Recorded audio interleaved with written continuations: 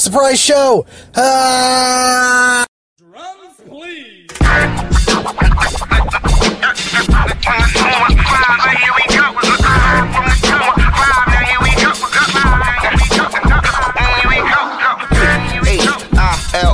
Why north, west, south side, right, why, yeah, now here it is.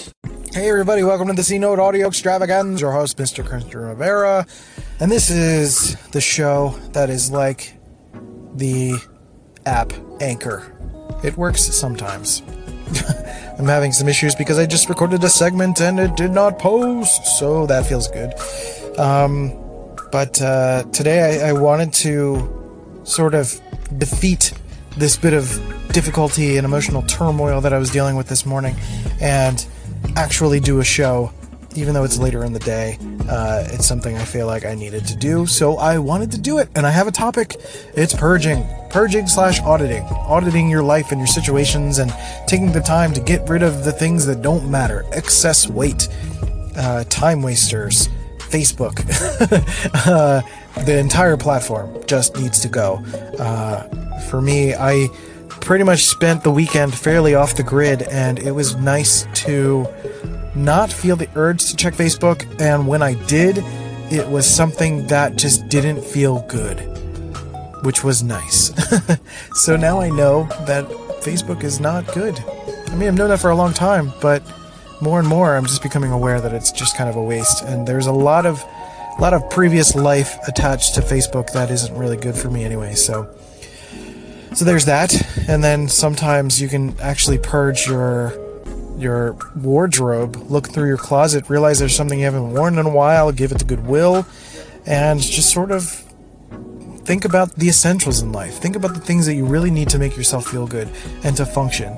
And I don't mean minimalism or any of that buzzwordy crap. It's just about finding the things that you still use, that you really still enjoy, and that you want to embrace in life. You know, getting rid of the excess baggage, the fat, the things that you don't really need in life, that don't bring you any joy or value at all.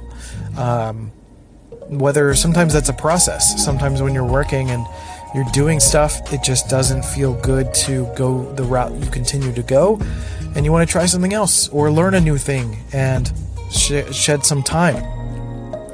So for me, I occasionally like to audit my social channels or my personal brand and just get rid of things that I started and didn't finish, or ideas that just only existed in the moment and don't exist anymore. You know, sometimes getting rid of notes, books, papers, things that are just no longer relevant. Go to old checklists and check the boxes of things that you actually did, or things that no longer feel like a goal for you.